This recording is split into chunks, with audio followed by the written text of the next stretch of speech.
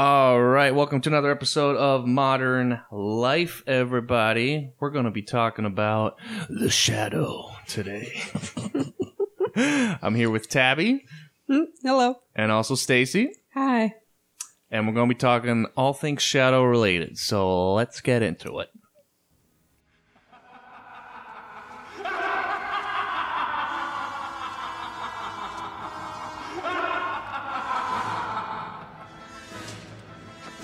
Show yourself, fella.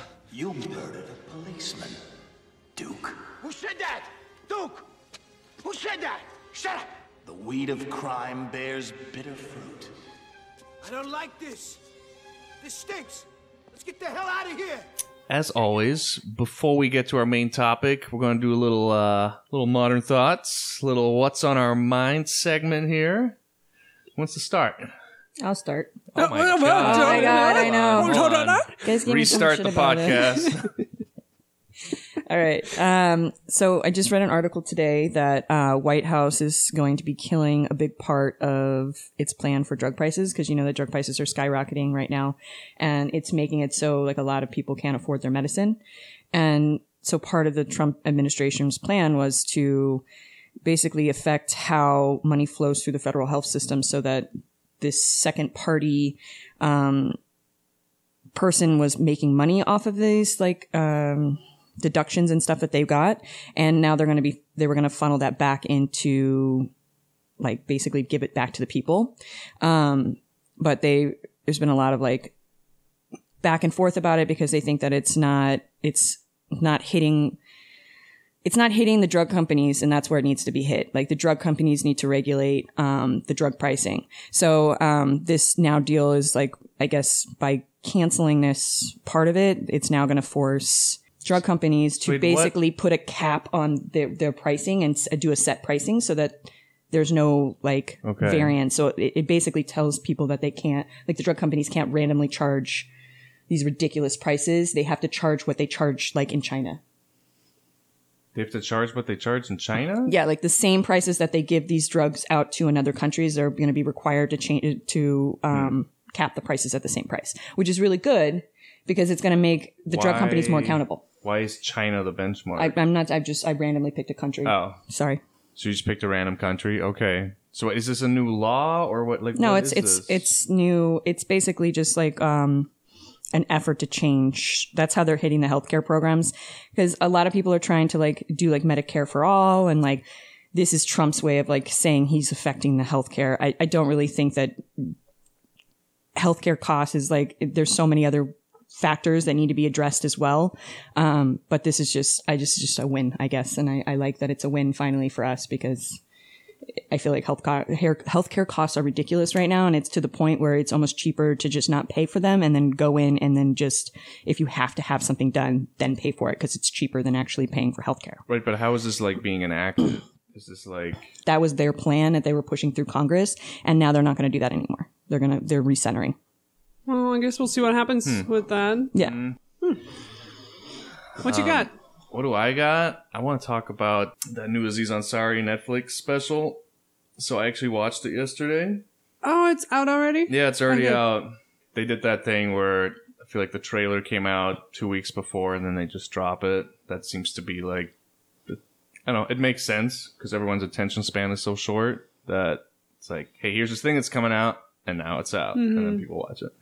I thought it was really good. I don't know. It was good. It's been so long to get that last special in Madison Square Garden, which was, seems like it's like forever ago now. I don't know, 4 years or something like that, maybe longer.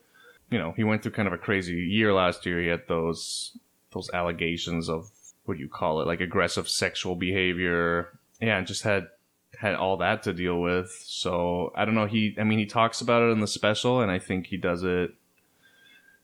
It's not the Aziz Ansari, you know, from like Parks and Rec or like even from his early specials. This kind of like, woo, like crazy upbeat comedian. Like there's definitely been a transformation that happened with him. It seemed like it's just a lot more low key and just more sincere. And I don't know. It was really interesting to watch, and not everything is just laugh out loud funny. There's like these really big chunks of the special where it's just him just kind of talking about his life and being sincere about it, and it's not funny until like there's another joke 5 minutes later all of a sudden. So, which I don't know, I feel like a lot of stand-up comedy, I see that now where it doesn't have to be punchline after punchline. It seems to be a lot more like sincere, kind of just like the comedian talking to the audience more a little bit. Well, I think if you kind of trace the history of it, you can point to Homecoming King.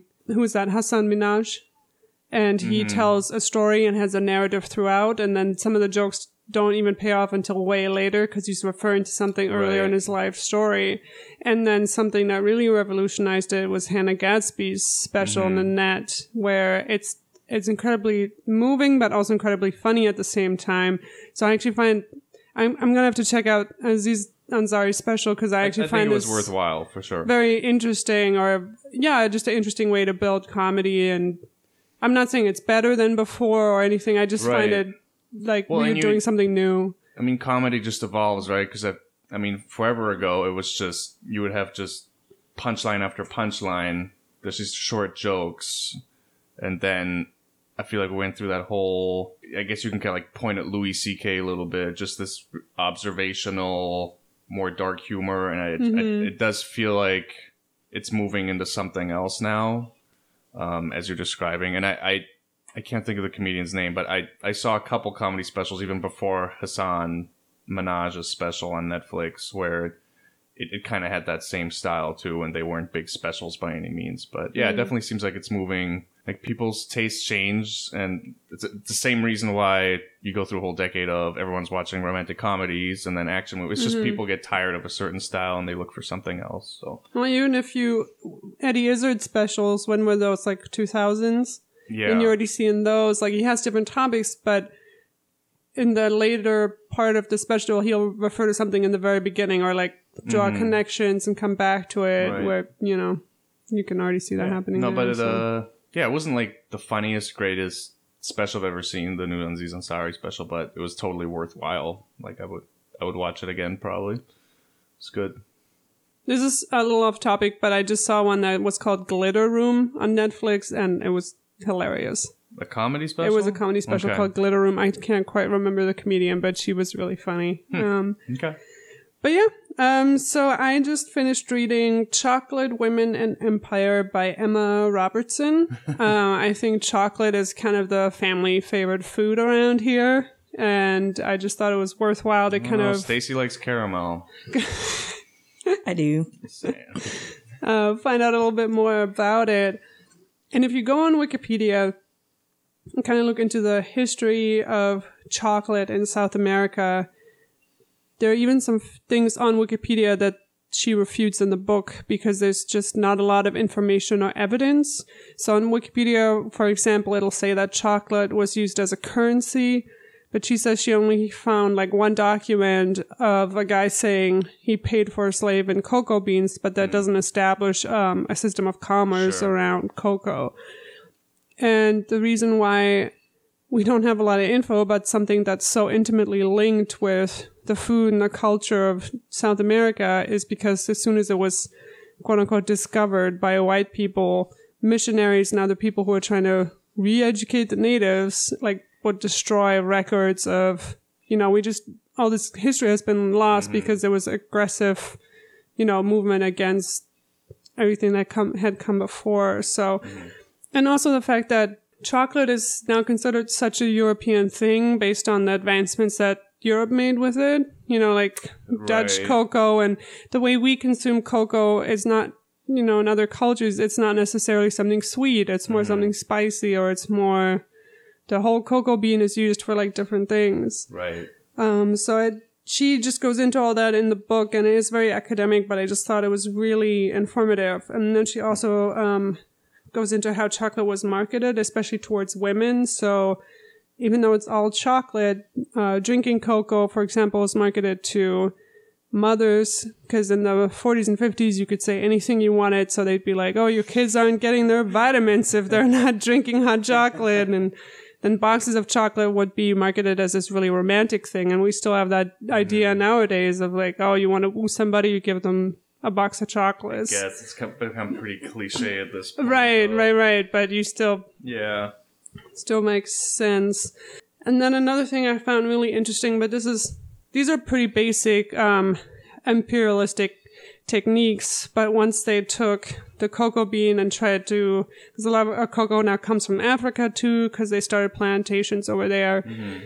The workers who weren't barely getting paid anything, the white overseers would be like, oh, well, if we paid them more, like they wouldn't even know what to do with the money. So they ruled through capitalism of saying these people are like too stupid to understand money, and if we gave them more, they would just spend it on drinks. So we're protecting them from themselves, like, oh, we're so good and benevolent, and like, oh, they're the only ones who can work you hear this a lot. Mm-hmm. They're the only ones who can work in the plantation because of their skin color, and they're so robust, and our delicate, white limbs couldn't even handle it. So white people are weak.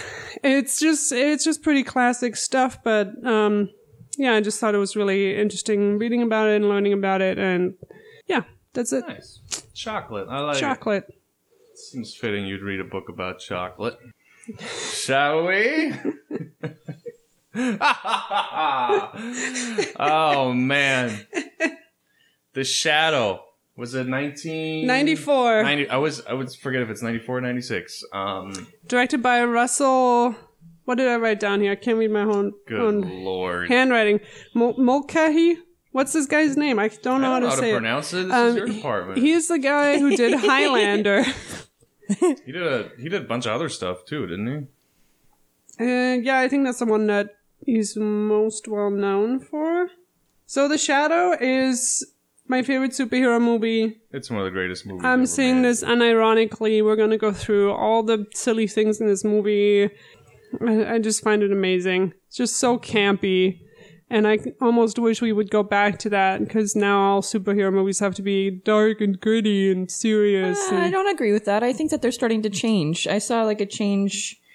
Like they were really dark and gritty, and then like slowly, like some of them are starting to evolve into like more like comedy based. Like you had Shazam and Ragnarok. Shazam, I don't know anything about that one. Look it up. Okay. Yeah, I actually haven't seen it, but it's supposed to be really funny. So, I mean, there is a movement towards humor again. Yeah. Well, so this movie was written by the same guy that wrote Jurassic Park. I don't know if you knew this. No, I did not. Also was part in the first Spider-Man movie with Tobey Maguire and Mission Impossible. So this writer is legit. And I think... I mean, it shows, because I don't know. I like all the characters in this movie. I don't think it's, even though it's campy, I don't think it's like a bad written movie by any means. No? No, yeah, you're right. Yeah. Like, the campiness works precisely because you kind of like all the characters, I feel like. Like, you love the taxi driver, and you love the Asian guy he saves. And the crazy scientist. Everyone's great. Grimy assistant. Just a very underrated movie, and I was looking into it. Just seems, especially now in the superhero age, it seems ripe for a remake, and so I kind of dove into that. And the guy that directed the Tobey Maguire Spider-Man movie, Sam Raimi or Raimi, I don't really know how to pronounce it. He had the rights for a while, and I don't know if it doesn't seem like he has the rights anymore. I couldn't find anything recent, though. The last thing I could find was like 2010. There was some news article about it. But the weird thing is, so the Shadow character goes all the way back, actually, to like, I don't have the guy's name in front of me, but he first created it. Actually, hold on. Walter B. Gibson, I believe. He was featured on this radio show in the 1930s, and the Shadow character blew up.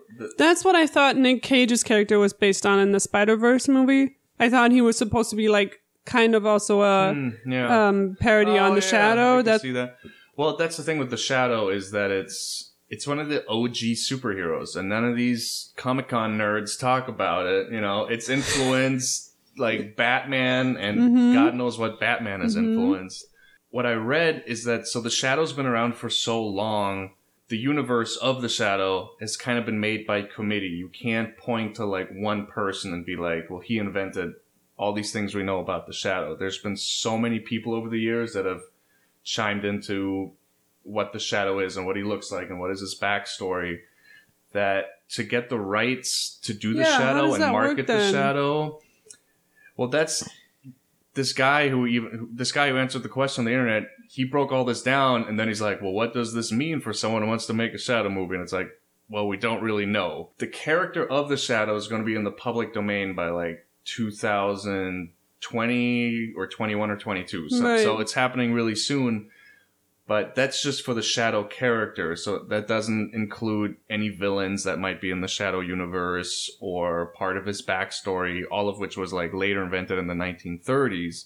So you get this really, like we don't really have a precedent for it. Like nothing like this has ever been challenged in court or anything. So you could technically make like a Shadow movie once it becomes public domain, but then there's this whole weird thing of you might not be able to actually market the movie because of you don't have certain rights. So, and I think all that contributes to the fact that maybe because it's so complicated, no one's kind of really tackled this. Because you can't just be like, hey, I'm going to go to Stan Lee and get the rights for Spider-Man to make a movie or whatever. Or like go to Marvel, right? Because the rights are just distributed over kind of all these people and companies that it's not really clear what's going on. And just to let listeners know, the rule of thumb is, I believe, 75 years after the death of the creator, something goes into the public domain for you to use. This is also coming up now, I believe, with The Hobbit, but not with The Lord of the Rings, because J.R.R. Tolkien wrote The Hobbit before, so some of the characters will now, and very soon, be in the public domain, and others will not. Yeah, and so because it's not so straightforward, I think that makes it kind of difficult, but, one can only hope one day. Just the whole appearance of the Shadow too. It has a little bit of a like Dick Tracy vibe, but just it's like a cape, but not in a dumb way. Like everything works, like the hat. I think he's such like a badass superhero. Yeah, he looks like a bandito. Kind of a shame that in this golden age of superhero movies, I gotta watch like the 8th Spider-Man movie, but I can't get a Shadow remake. And it'd be so easy. You would just get Alec Baldwin, who's like the old Shadow. He's the old master, guy. And he's teaching him it'd be like such an easy movie. Like the story's all right there. You still have Alec Baldwin there. But it's funny when you look at the Shadow compared to Batman, how many... And there was one of the Batman or one of the Shadow comics, they had Batman and the Shadow in the same comic. This was like a little comic book series. And in the comic, Batman says how much the Shadow had influenced him. And he's like his biggest influence. So... That's cool. Kind of given like a little wink to the Shadow there. But, he's like... Because Batman trains with Ra's al Ghul and I don't know if it's Tibet, but it's in like the mountains there. And the same thing happens with the Shadow. It's just there's so many similarities. And Alec Baldwin's uncle is the police chief. So then in Batman, his best friend is Gordon, the police chief. And he's just kind of this... obviously Batman doesn't use guns really, but... Just the whole look and this kind of dark, gritty, scaring people. Right, hiding in the shadows. I mean, there's just a lot of similarities. The one thing he couldn't hide, his shadow. So I want to get into that because the Shadow, obviously he can alter people's minds, which is how, from everything I read, so when Alec Baldwin turns into the Shadow in the movie, his look changes, right? Mm-hmm. And everyone online was saying that his look doesn't really change. He's just tricking your mind into thinking that his look has changed. Yeah, he has the ability to... So if he can cloud everyone's mind, why can't he hide his shadow from people? Also, it's nighttime. Like, there's no light source most of the time. On the bridge there was. But let's dive into the movie more. I just did a little backstory on the Shadow there. Yeah, this is a classic... I would say male redemption story where the hero has earned nothing to get a male redemption story. Like she just gets kidnapped one day and it's like, you have no choice. You have to train for 7 years. I mean, is he so evil that this other person, that the master is like, you're way too evil. You're causing way too much turbulence in the world. So you have no choice but to turn good. Like I'm making this happen. Is that kind of what's going on? I mean, it doesn't really make any sense because then if you're trying to redeem yourself, then what? You F off as soon as you're done with your training? Like he's not helping rebuild all these villages that he burned down and help all these Tibetan people. He's like, I'm out and I'm going to New York. Hey, And also there's something that doesn't make sense time-wise because when he goes to the temple and then it cuts to 7 years later and it's New York, but then his uncle says, oh, you just gone in Tibet for 7 years. We didn't know where you were, but he had already been an established crime lord. Oh, yeah. So he should have been there way longer than 7 years, right? Like that doesn't I would think so, make any sense to me. Can we talk about Alec Baldwin's nails? In the Oh, yeah. opening? That's all I want to talk Amazing. about.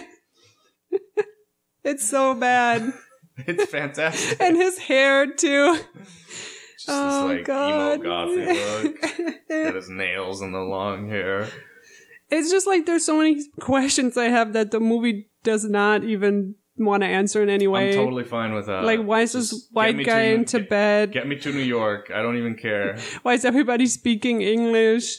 Like, I was trying to look up all these little phrases in the movie, but literally nobody cares about this movie. So I couldn't find, like, what he's trying to say. And, like, you know, he says something, everybody laughs. And I'm like, how bad is Alec Baldwin's, like, foreign language? I want to talk about that flying knife in the opening scene because I remembered it looking way worse than when we rewatched it last week. I'm like, this CGI is actually not completely terrible for 1994. Yeah, it's okay. I have some jaw questions. Maybe it needs to see like an orthodontist. Like, I think dagger. it's aged. It's not. You look at some other stuff from the 90s. It's pretty rough. It's like, okay, I can buy this. I'm buying this flying knife. I'm in it. Oh, another thing I found out, when he kills his accountant and he's like, shoot through him, which I think is a really bad move, especially if you're a foreigner and like, this guy's doing all your books. Like, it's gonna be a nightmare to look through all that and like, figure out his Excel worksheets and Excel. But actually, there's a video with a Navy SEAL. I think it's on Wired YouTube, and he actually said that you can make a little body armor, and if you're in a bad situation, by using like multiple books, and the books that he's holding in front of him would actually be thick enough to stop the bullet. So I did not know that. But He gets shot multiple times, doesn't he? Right, but it's the shot through the books into him that like kills him. So that wouldn't have actually gone through the books, which I thought was interesting. But anyways, onto the real opening scene on the bridge in New York when you first meet the Shadow. I always read that in like Alec Guinness's voice, like wretched hive of scum and villainy. Like he's like with Luke Skywalker. Yeah, no, I don't do that. I love that scene on the bridge when you first meet the Shadow. It's fantastic. Just the whole laugh Alec Baldwin does. It's so good. Stacey and I love the backdrops too because they're actually painted. You don't ever see that anymore. They're so beautiful. Yeah. And even if you look at interviews with Alec Baldwin from this time period, this is like peak I'm hot shit Alec Baldwin taking himself just a little too serious. And that really comes through in the Shadow voice, especially when he's just doing this like, do you think I wouldn't notice? Like he's really committing in the sound booth. It's fantastic. Oh, he's wearing like all the pomade in his hair. Oh, like, it's so he's great. looking so slick. And so I looked up because we kept thinking like, okay, is that a stuntman or is that Alec Baldwin? And it is Alec Baldwin. It's just they put eyebrows on him and they like stuck a nose on him and he got these weird like black eye contact lenses that apparently in some interview he said that they had to walk around set because the contacts were so dark he couldn't really see through them. And then there's also, because this is pretty much pre-CGI, so there's a technique called morphing, which they did with the film back then, so that's also how they kind of changed his look a little bit. It's like, it's putting like different frames on top of each other. It's kind of the most simple way to explain it, I think. The eye thing is something I actually really, really love about this movie, and I think I like it because it's not subtle, and there's a really sharp line between the face where just a light on the eyes when he's doing anything like psychological or something's happening, and then his eyes also turn into like mirrors. They glaze over. Oh, really? Yeah, I guess so. And I love that effect. And I think we talked about like Charles Xavier in X-Men and how he just puts his like 2 fingers to his temple, and I like that less. Like I find this more interesting, and Should they like, just put a spotlight on his eyes? oh, just on his eyes, and like, but see, this also works because most of the movie takes place at night, and you can mess around with all these different, True. you know, lights, and have the nighttime lights, and then You can mess around with all the shadows. the shadows. And then in Easy A, something I found out from the director was whenever there's a nighttime scene in a movie, it'll look like it has just rained outside because they spray down the asphalt in the streets with water so it reflects the lights more. Interesting. So when I was watching The Shadow, I noticed that it always looks like it's wet and raining, and that's what makes the lights and the colors pop too from the Yeah, makes reflection sense. of the street. So we go from the bridge opening scene to... Can I? Yeah, go Can ahead. I love that character of the professor who's like, his feet are like in the box In the of concrete and he just shoots the concrete away. But something, when you have the montage of all the different people that the Shadow has enlisted, they're all men. And they're all kind of like people who with like a cool profession. So I just see the Shadow going around at night and being like, oh, she's just a simple housewife. Like, she can't help me. Like, he just keeps walking. Yeah. That's my headcanon. I just love when he shoots the concrete block off the guy's feet. Like, at a certain point, the concrete would get so weak, one of the bullets would go through his foot. You know what I mean? Yep. Yeah. Also, Anyways. the gangster, the way he's holding his hands like when he's boxing. like a T-Rex. It's so amazing. It's just so good. Like a little, like, cat paw. Yeah. So good.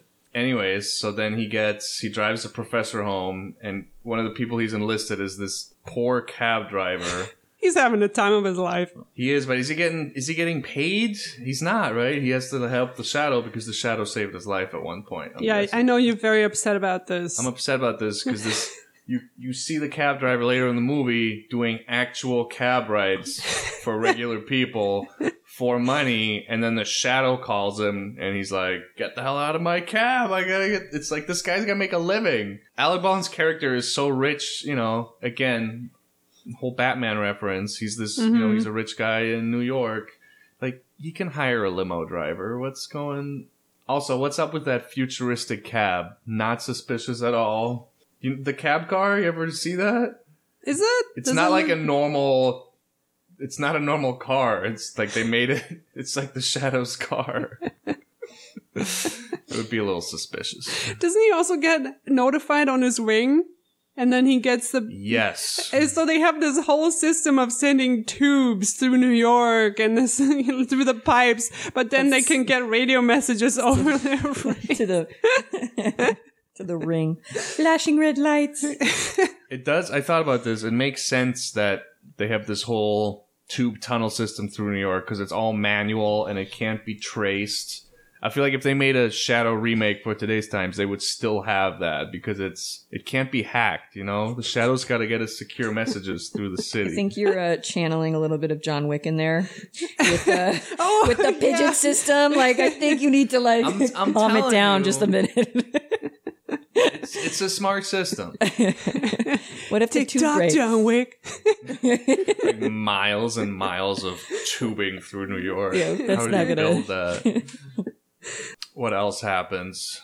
He meets, what do we think of the female character? I love her. I love her. I love Great, her. right? Oh my Yeah, god. she's not like weak. She's not super weak. She's like feisty. I like her character. I was watching this interview with her, and she looks phenomenal still.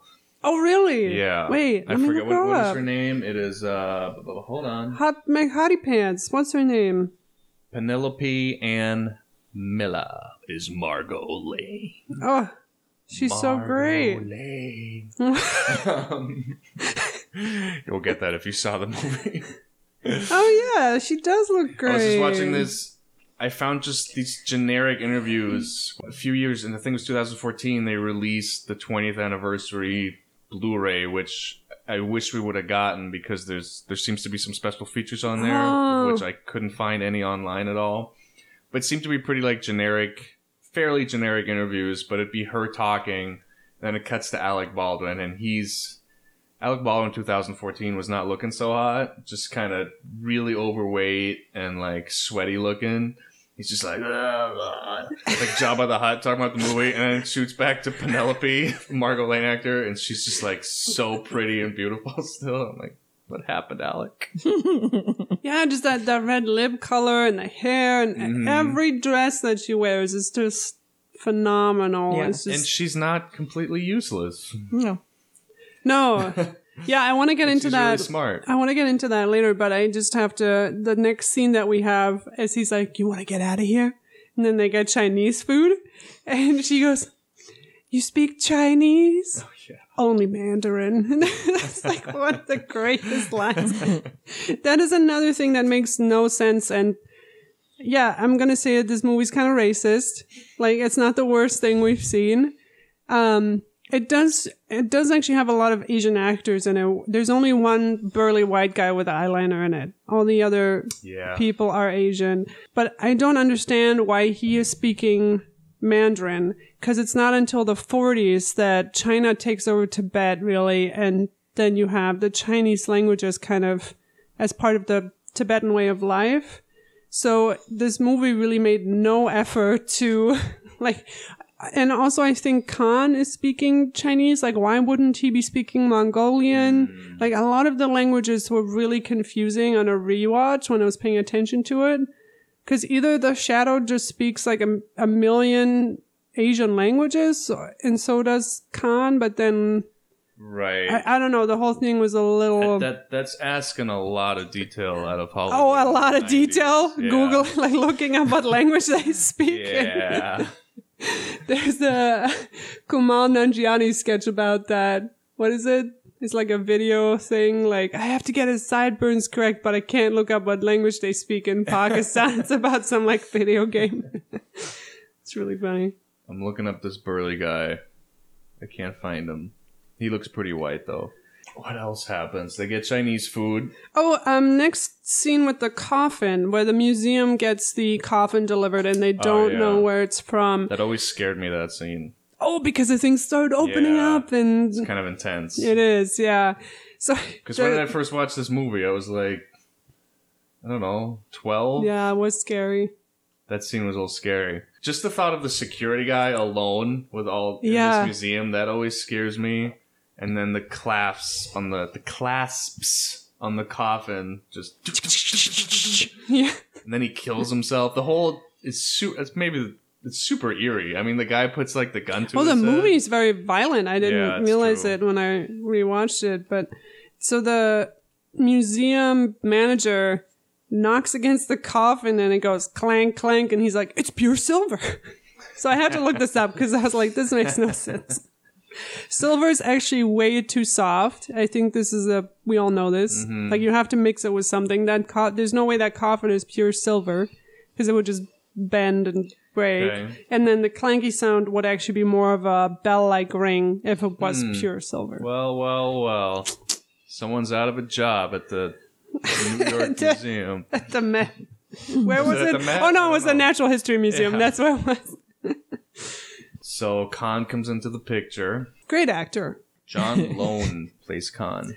I think what I find really cool about this movie is pretty much every character is almost, it's cartoony, it's almost a caricature, yet everybody's doing like the best and the most, and somehow that works. Like, you have Sir Ian McKellen being the crazy scientist, and it works. And you have Right. Tim Curry doing the slimy thing, and you're in it. Like, you get what's happening. You know, there's no subtlety in this, but I don't want that in this movie either.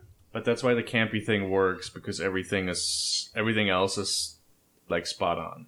And I think if you do camp ironically and you don't do it seriously, that's where it falls apart. Right.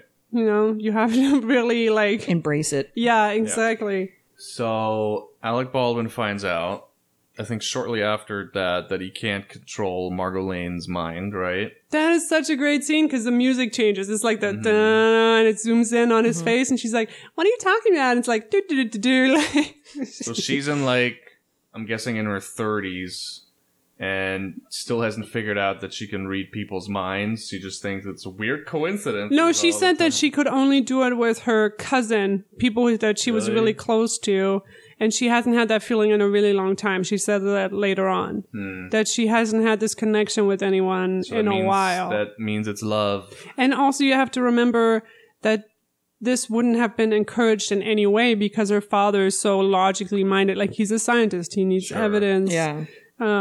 Which is the scene where she's talking to him, and it's the middle of the night, and somehow she's still dressed in like her evening gown, like visiting his office.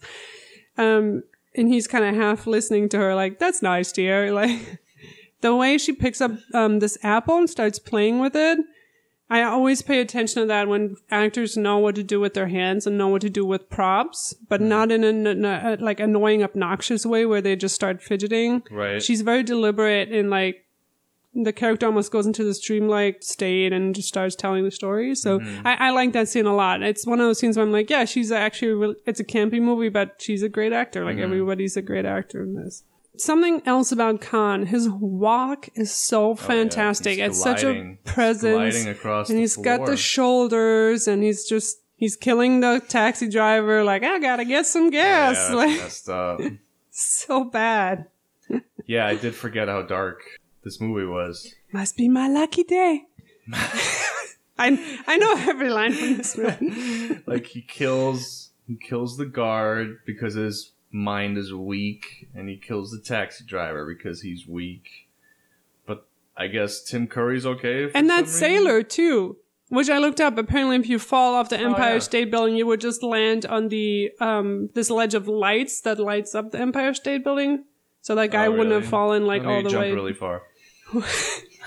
That's also like, yeah, he like splats to the ground. Yeah, if you're a homophobe, that's what happens. You just. But the scene in the background where you see him falling and like hit the building, God. It's so like dark, but so like beautifully, like it's visual. It's so visually beautiful, but it's like so like, did that just happen? Like in the background? Man. James Cameron saw that and was like, I'm gonna do that in the Titanic. That's the only thing I remember about that movie is the guy falling off the ship and he hits the propeller. Well, it's not a propeller, it's just the thing that powers the ship. I don't remember that. You don't remember that? No, I do. Yeah. The guy falls and hits the spinny things on the ship because the ship's already like upside down, and just boom, and like starts spinning in midair. It's like super violent. That's all I think of. Can I just ask you, since you're the expert on this, what causes the high amount of pressure to send those parcels through the tubes? What in causes the like? the pressure? Yeah. What is there a suction? It's just air suction, but the way the system, it's the same thing if you go to the bank drive-through, you know, the little cylinder. Have you ever gone to the bank drive-through? But it's just a lot to construct for the shadow, no? Yeah, it's just air pressure. The reason why the system in the shadow would never work is because the tube comes out on this other end. You would have to have it. You would have to have the whole system has to be sealed. Right. And the cylinder would come and it then just you'd comes like unlock out, it. Yeah. But the cylinder just falls out at like the headquarters into just this guy pipe. who has never seen the sunlight because he got enlisted by the shadow and now he's just living down there. But it's not. Yeah, that pipe thing is not a closed system, so it wouldn't really work. Okay, that was my question. Thank you. But it's not like fancy technology. It's literally just air pressure. Oh, I just wanted to shout out something else about the costumes that are so great. And this is also a really great era in just in fashion in general. Alec Baldwin wears a suit jacket that has a belt around the waist, but only halfway. And my friend Dan, who knows everything about men's fashion, said that is a half Norfolk jacket. Norfolk jackets have the belt all the way. It's like what I see this a lot in like hunting jackets too that people would used to wear. And Alec Baldwin wears like a modified version of that. And I love that jacket. I didn't even notice that. Yeah, he wears it when he's in his like secret hideout, I think, and then Khan kind of surprises him there. And just the shoulders too. They're very broad, and just the silhouette of that kind of more tapered waist, and then those broad shoulders. It reminds me very much of like the Superman silhouette too. It just works really, really well. One thing Alec Baldwin pointed out in this interview I watched with him is just how much he loved the sets. And then when I was thinking back on it, I'm like, yeah, the sets are fantastic. Like the whole underground layer that he has, right? Because that's just on like a soundstage. Mm-hmm. But it's when you look at it, it's, it's not just like a building you see that's nothing behind it, right? It's like these fully built out sets with the stairs coming down and like actual rooms, because the camera pans all around in the set. Because you have that scene with Khan later, right, where they're moving from room to room. Like twirly staircase, right? Yeah, like that the goes twirly up. staircase, and then obviously the set at the Shadow headquarters there, where all the messages come in. Like that's so greatly designed with all these. All these tubes that are all over the room. And then obviously you have the bridge from the beginning. And I'm like, the sets are really cool. Actually. It works. Mm-hmm. And in this scene, I also love how we get more background on how evil Alec Baldwin really is. Because you have Khan giving that exposition where he's just admiring him. And he's like, oh, you're the Raider. Like, I love your work, man. I think that's a good way... Maybe even better than the dream sequence later on of telling the audience, like, what a legacy Alec Baldwin's character has in this movie, and how much he has to make right. Yeah, I like that he is, like, an anti-hero in a way. Like, he's not a good person at all. And he knows that, too. Like, I don't think he's pretending to be anything else. Mm-hmm. Well, you guys said that you didn't know how, I forget the guy's name, but the guy he trained with did it. And one of the articles I read said that he did it by going into his mind and retrieving the humanity that had been lost. Oh. So that was how his character got changed. Because he had lost the humanity, and he wanted to train someone that knew the evil in other people so that he could see it and understand it. Because if you can't see it and you can't understand it, then how are you going to like be able to see where there's issue, like where the problem starts? So he wanted him to do that, but in order for him to do that, he went through like this. He had to uncloud his mind. Yes. Oh, take the shadows out. So there's also a really great line where I think it's one of the wives who says, I think they made up the shadow so people would listen to the radio more. Which is a throwback to the Shadow radio show. Yeah, which was actually like supposed to be more popular than the magazine that came out right around the same time. So from what I understand, looking it up, so they had the comic book, The Shadow. In order to promote that, he would be featured on the Detective Radio Hour or something like that. And The Shadow was a character on that and became so popular that he got his own radio show, and they made like 4 different movies between 1945 to 65. They're on Amazon too. I tried watching one of them, but it's really old school. It's like in the same style, maybe like Dracula, Bela Lugosi, that kind of movie making. And there was all these. Oh, that's funny that you say that, because they actually reference that that's where he gets a lot of, like the original guy, that's where he gets a lot of his really, they look inspiration very from. similar. Yeah. Okay. Yeah. Fascinating. Wow. I'm but so that's smart. also, I feel like that would be why Alec Baldwin makes such a point of the voice, because the radio show was such a popular medium that I think that's probably why he put so much strength in that, or like purpose in that tone. But when you look it up, The Shadow apparently was so insanely popular from like the 30s to the mid 40s, it seems like. I mean, there was radio shows, comic books, like regular detective story books, I guess, movies. I mean, this was like the hot shit back in the day. And it's funny that it's just totally like everyone remembers Superman and I mean all these other things that have been around forever, and for whatever reason The Shadow's kind of tapered out. And my guess is that it's not like a DC or a Marvel thing, so you really don't have this allegiance. Is like hive mind of like I have to love everything to do with this one. You don't thing. have that, and you also you don't have this company behind it that has all this other content that's just constantly pushing out new content and marketing it. And just kind of keeping it in people's minds. I also wonder, because during the 40s and 50s, if you look back at comic book history, there was a huge push to censor and eradicate like any type of comic books, and that's why you have these really placid kind of mellow stories. Because this was like the video games of our generation was the comic books of their generation. Like, oh, they're turning everyone into serial killers and.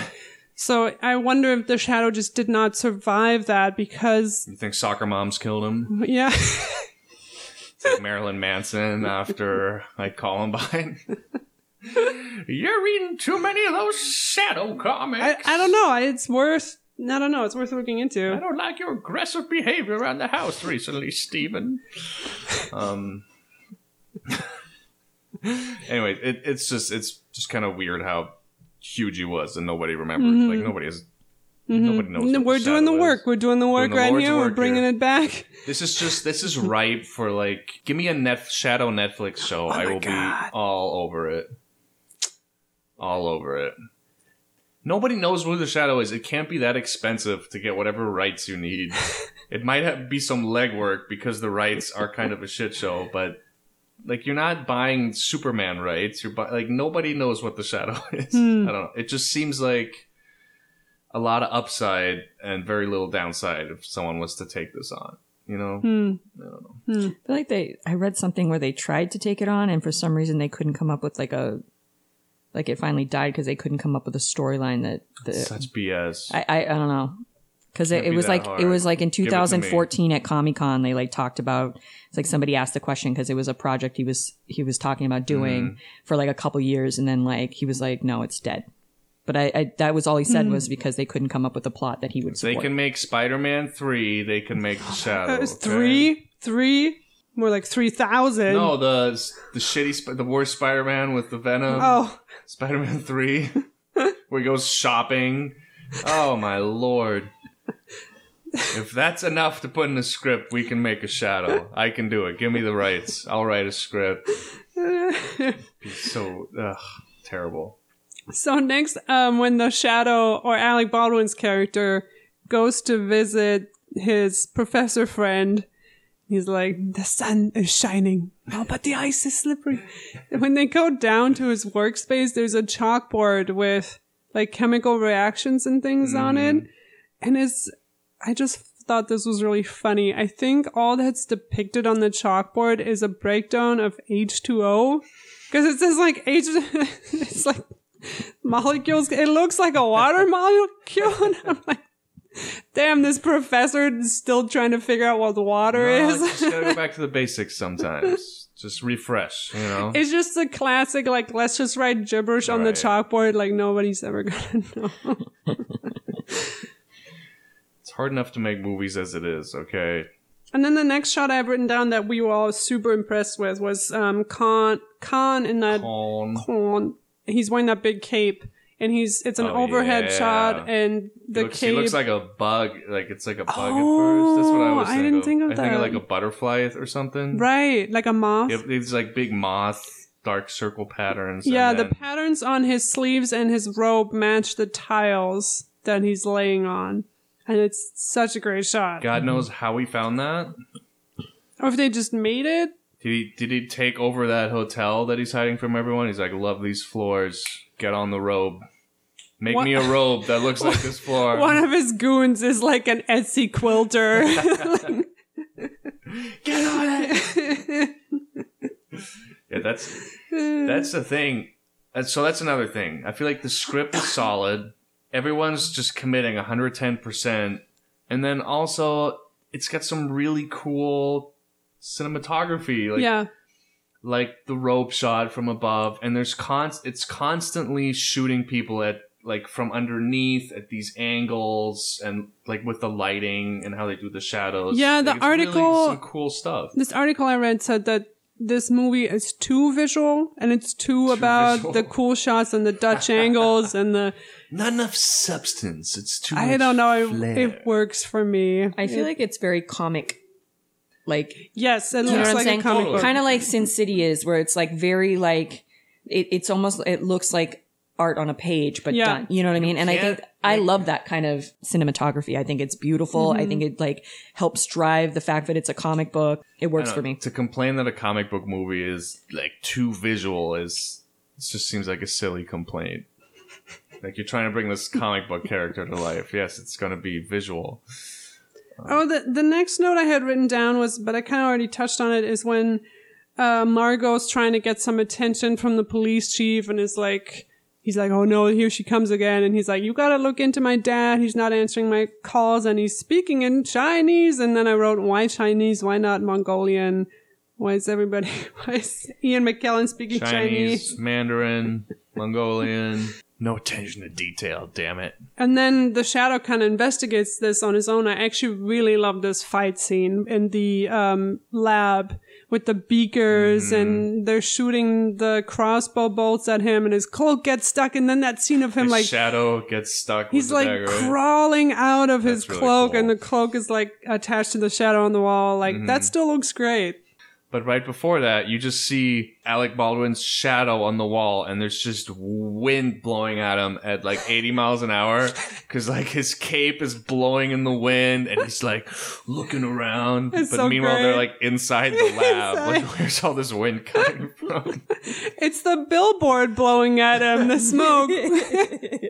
They're in this tiny lab, and his shadow's just there's this fan in front of him.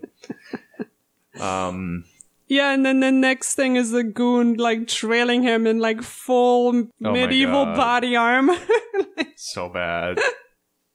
Oh, it's so funny. And nobody in New York cared. I mean, I feel like nobody in New York would care if you walked around in body armor. It'd just be another day in New York. You ever see those videos?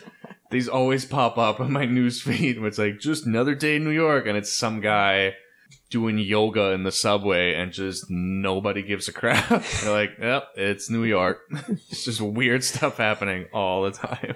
That's something, just gonna go off topic, but I think that's something I didn't like about living there, how you had to be so desensitized and be in your Right. own little bubble, and I this felt is very, normal. disconnected Yeah. from everything else. But that's what you have to be to, function there.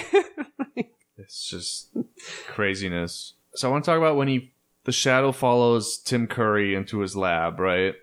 Evil Tim Curry. Mm-hmm. But there's nothing... It's see-through equipment. There's nothing in the lab. Tim Curry doesn't know he's being followed by the Shadow until he's in his lab and the Shadow See, starts I thought messing they had with him. moved everything out of there into the hotel because you see Ian McKellen kind of packing things Right, up. but why is he going back to the lab? And then that scene only exists because the Shadow almost drowns, but there's nothing in his lab, so why would he ever even go back there in the first place? I don't know. Just No, it makes no sense. It makes no sense at all. Also that he gets shot and he's bleeding, but only for 1 second, and then you never see that blood again in the water. Also, just stay by the air hole. Just stay by the bullet shots. come on, Shadow. And I always think about how Margot Lane would have just been Oh my knocked God. out by the water pressure. How about the thousands. fact that how can you put your mouth? Do you know how much water pressure would be behind your head if you put your mouth over that hole? Oh yeah, that's Like, true. Okay, Interesting. that's true. Yeah, it's this big planetarium-looking lab. It must be 1,000 gallons of water. And the Margot Lane character just opens the door. You would just get which she flies back, but you would just get Also, the water straight up stops. knocked Nobody out. has stopped the water from flushing out. You would. Being too rational, Tubby. Yeah, it's this empty lab that's in some New York parking lot, and it's got all these water pipes going to it. It just makes no sense why Tim Curry is going there in the first place. But he dies later, so it's okay. I want to go back to the Chinatown scene. First of all, I love the bullet fight. The bullets hitting Oh, midair, and they're It's crashing pre-Matrix. into each other. Pre-Matrix, yeah. It's a pretty short fight scene, but that I really like. The one thing I really don't like about the scene is you see Khan, but he's adapted now, right? He's wearing the suit that the Shadow told him to buy. His hair slicked back. He almost looks very much like the Shadow, and it's these two are two sides of the same coin, they keep saying, Sure. right? But then something that maybe if it was done in a better way and it wasn't the fact that he eats like a barbarian and like an animal, and why wouldn't he even use chopsticks or anything? It just feeds into this Mongolian barbarian stereotype in a way that I just didn't appreciate. I don't appreciate it. I don't know. It just didn't I sit don't know, he's right still with getting me. acclimated. You don't think he'd eat like that? You think all Mongolians eat like that? with their face in there. Khan was just a monster. A monster! You're so defensive about this movie. Like, no, it's perfect. It is perfect.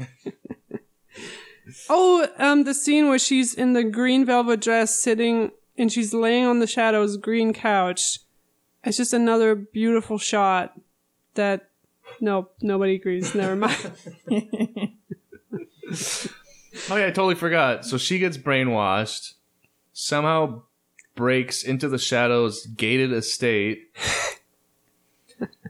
and tries to kill the Shadow, and then decides like, hey, I'm just gonna hang out here for the rest of the movie. Just invites herself to stay there. No, did we not find this weird? But she needs to find her dad. I guess. And I think this is another thing I really love about this character. And that line to her, she's like, I'm not afraid of you. And he goes, but I am. But I am. So great. Everything is on her terms. You know, and she's actively, she's Yeah, Margot Lane. she's actively contributing to the story. She's finding the D's in the library. She's saving him from the planetarium lab. When he's like, no, you have to get out of here. She's like, no, I'm not. And then he has to agree to that. Like, she's not leaving the house. She's not intimidated by him in any way. Like, I think she's excellent as a character. Is she the next Shadow? Oh, yeah, because she has all the mental abilities. She has the mental abilities. She cannot be brainwashed. Could she be like the Robin? Like Robin and Batman, right? Is she the Robin I see to the her kind of Shadow? like the Leia character who has the same powers, but like, Doesn't really want to use them. I don't know. That scene where she wakes up in the bed, is it supposed to be serious or is it supposed to be hilarious? Where she's like in full makeup with her eyelashes on, without a blanket, and she's like, I had a dream that I was having sex on the beach with the sand, and no. Because then he goes, oh, I had a dream where I ripped my skin off. I think it's It's supposed to be funny, yeah. right? Yeah. Which that jump cut of him ripping his skin off between the like mirror and the glass, Oh, and yeah. it zooms around great. and like, you know what's happening movie making wise, but you're like, it works. Like, I don't need no fancy CGI. Like, you did a, smart little cut, and then it's Khan taking Alec Baldwin's face off, and sometimes it's all you need. I just looked it up. This movie had a $40 million budget in 1994. How much did it make? That's a great question. I don't think anything. I think it bombed at the box office. Oh no. But to put that in perspective, the first X-Men movie in 2000 had a $75 million budget. So it's like it's a pretty big budget for night. Because it has a lot of big actors in it too, right? Just so going back really fast, I did look up the Mongolian eating customs, and they do not use chopsticks. They generally use a spoon, a fork, or a knife, or just their hands. Or just their hands. This is Genghis Khan. He's eating on the battlefield. He's not I'm just using telling no you. fork and knife. But then why is he Chinese in the movie? I'm just telling you what the Mongolians' habits are because that's what you asked me. Yeah, but even people, if you think of cultures who eat with their hands, they don't do it like he's doing. I'm not saying that they actually I'm thinking of like Indian. depicted it, but I'm saying they do eat with their hands or a fork, a spoon, or a knife. I love that. Thanks for looking that up. You're very welcome. The movie worldwide made $48 million. So it made $8 million. It broke even with like marketing. It's actually not that. They're relying on that 20th anniversary DVD. With the DVD sales, I'm sure they did just fine. Yeah.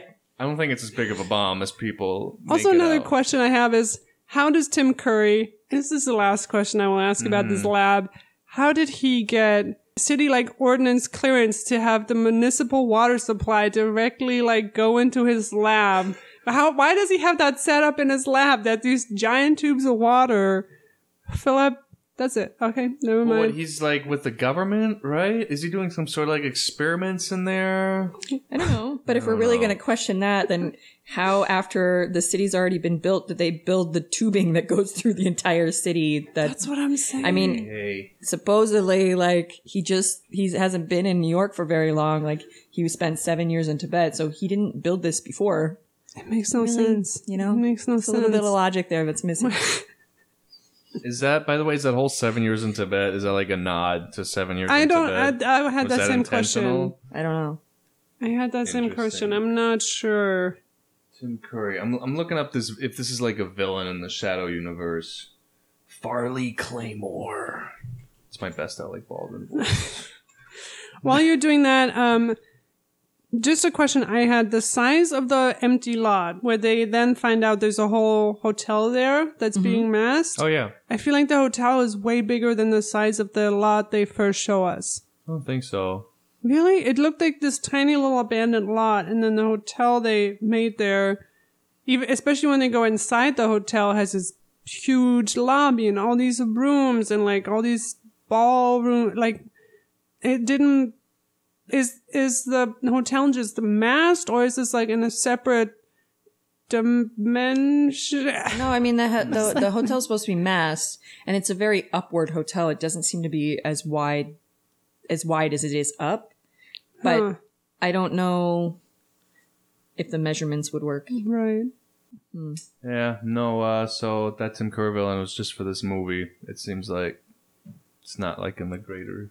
It's not like the Joker, you know what I mean? Oh, gotcha. The con character is right? From what yeah. I looked I up. think Like, so, yeah. No, it definitely is. I looked it up. I'm on fandom.com. His powers and skills, very high intelligence. Yeah, this says occupation scientist. So, is that his lab? He's doing water experiments or something? Yes. he's working with the Asian guy who's trying to figure out what water is on his chalkboard. It's my conspiracy theory. Also, that close-up shot overhead of Tim Curry's face when he's just sweating. And he's like, "You Sketchy. chicken." Did Tim You're... Curry ever play the Joker or anything? No, he's the clown. I know. Pennywise. He's got this giant, He's wide terrifying. mouth. Yeah, he's terrifying. His voice is great. He plays a great villain in Dragon Age. Fun little BioWare facts for you. So does he just lose his mind at the end of the movie? Like, what's... When he's shooting and he's like, "Ah, frothing ah, ah." out of his mouth. Yeah, he's also like scared to death, but then he's like, "I'm going this way all by myself." Like, I wouldn't, Oh my I would have God. stayed with the rest of the goons And the shadow makes him jump off the balcony there. and like kill himself. Like, Yeah. damn. It's good. Some people need to die. That's something that frustrates us about Batman, right? Batman. Screw Batman. Just kill the Joker, for God's sake. Yeah, don't try and save everybody. They just come back later. I don't get it. The last Batman movie, he like, wasn't that the controversy? Because he like has like actual guns on his Batmobile and like killed somebody or something. I forget. Yeah. Well, I wonder if that only works in the context of, and I think maybe the second Batman movie does this really well with Christian Bale, and then also the Frank Miller comics. His commitment to the law and putting people away and having the police figure things out, does that only work in the context of Gotham City, where the police is so corrupt and Gordon is kind of the only one trying to keep it together, and that's why he supports that Harvey Right. character too, because he's the only one kind of following the law. And is it a dynamic of Sponsoring the like, law is it a enforcement. commentary on like this mafia age of like all the police were corrupt and and now when they try to modernize it like that no longer works for us? I don't know. I'm just throwing that out there. I don't know anything about Interesting. comics, but yeah. I don't know, because otherwise he just turns into what he's fighting against, right? Like, he doesn't want to be a vigilante. Isn't that the whole thing? Which he is regardless. Like, he's speeding. Right. You know? He's speeding and he's blowing shit up and he's speeding. I mean, Yeah, there's a scene where he blows up a car. That's property he's got damage. yeah, exactly. Property damage. Batman has his like little flying thing there. He's got no permits for that. And I don't think that cave is up to health codes. So it's a lot of mold in that bat cave. And bat shit. Oh god. Bat poop.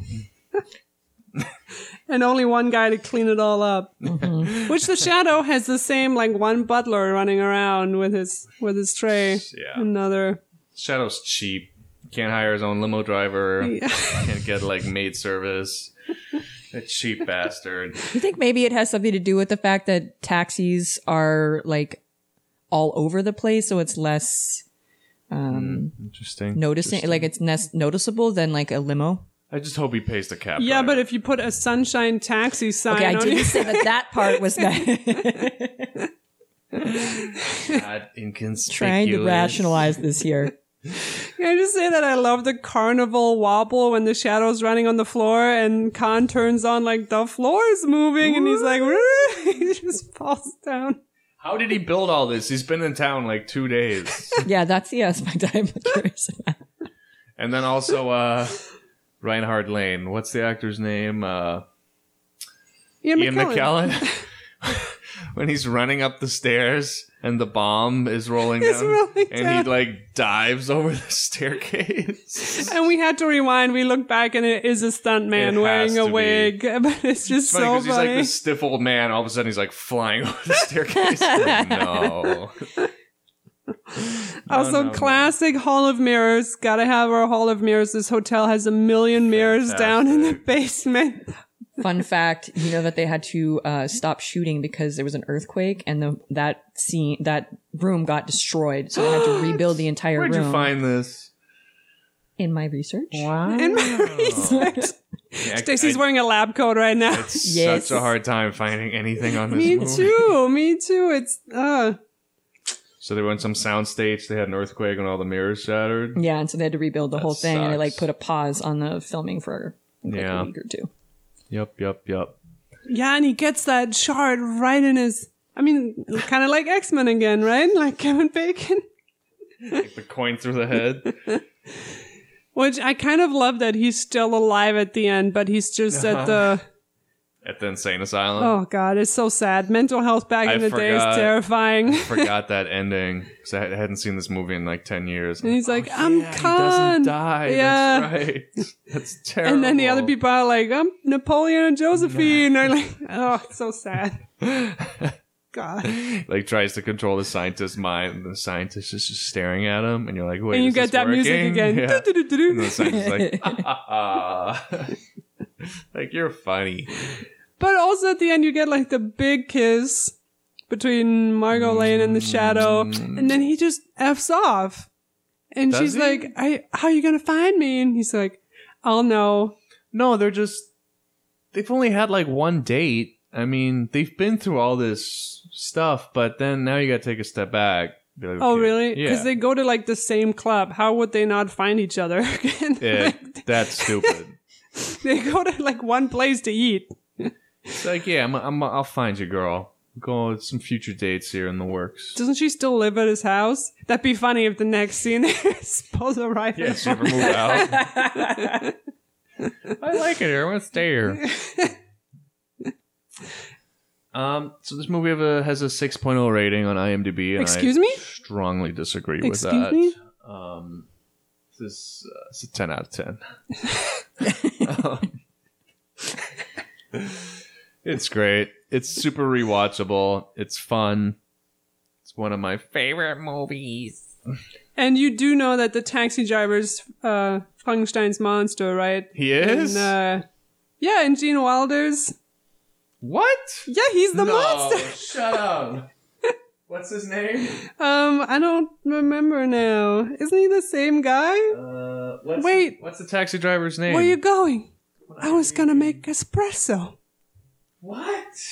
Peter up. Boyle. Oh my god, I didn't even realize that was Peter Boyle. I suck. Oh, it's great. Oh, that's crazy. Yes. I never made the connection. That's Peter Boyle for some reason. I think because I saw the movie at such a young age. Right. Where then I'm like, I just think of it as a taxi driver. I didn't even make the connection. Oh, that's crazy. Okay. Wow. Yeah, 10 out of 10. What do you want? All-star cast. Do you think because Ian McKellen has now made this huge bomb, the government's going to take possession of that because he was working for the government? And is this what hails in the nuclear age? Ooh, like the Manhattan Project? Yeah. Oh, yeah, for sure. Alternate history here. Yeah, what? It's not an atom bomb, right? It's some...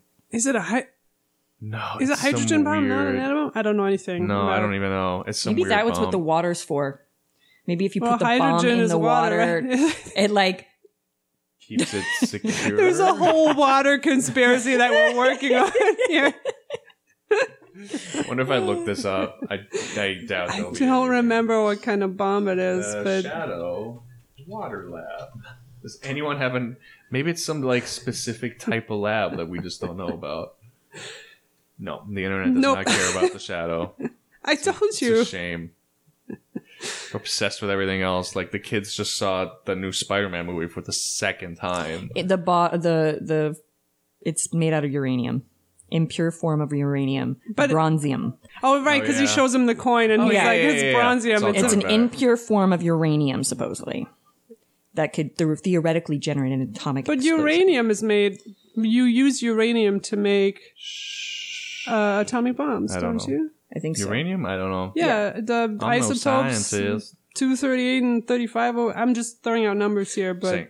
So the kids just saw the new Spider-Man movie for the second time. They're like, you know, it's not like the other Spider-Man movies. Like, you'd like it. I'm like, I can't watch another Spider-Man movie. can we leave Europe alone at least? What has Italy ever done to you? You gotta now can't. destroy like Venice or wherever it's taking place. Like, And I think the Spider-Verse movie proved this, where you could do so many other cool takes on Spider-Man. You can put him in a noir setting and it works. You could do a female Spider-Man. You could do a black Spider-Man. what? You can What? do What? old Spider-Man. Why am I stuck with, like, teenage Spider... Like, do these guys not age? It's like Ash Ketchum and Pokemon. Just saying, it'd be, you know... Give me the Shadow Man. Just give me something new, for God's sake. Good Lord. I'm with you. I'm with you. Yes. What else? Anything else about the Nope, Shadow that's it. That's besides all I that got. it's That's all I perfect got. in every way? In every way. Did we talk about the smoking billboard? Margolin.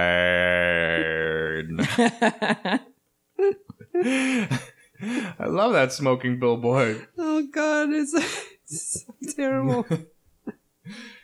Anyways, I think that concludes today's episode.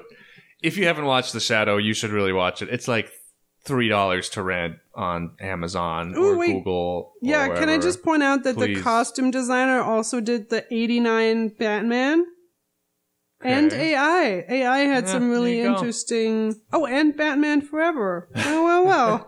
And Batman Returns. All-star cast. Huh. It makes sense that the same costume designer would make Batman, I guess. Go watch The Shadow. It's fun. Otherwise, hit us up on Twitter and Instagram. Our handle is @ModernLifePod. Our email is modernlifepod@gmail.com. Shoot us an email. Pew pew with the shadow guns. If you want to, if there's a topic you want us to dive into, let's do it. Otherwise, we'll see you guys soon. Thanks for listening.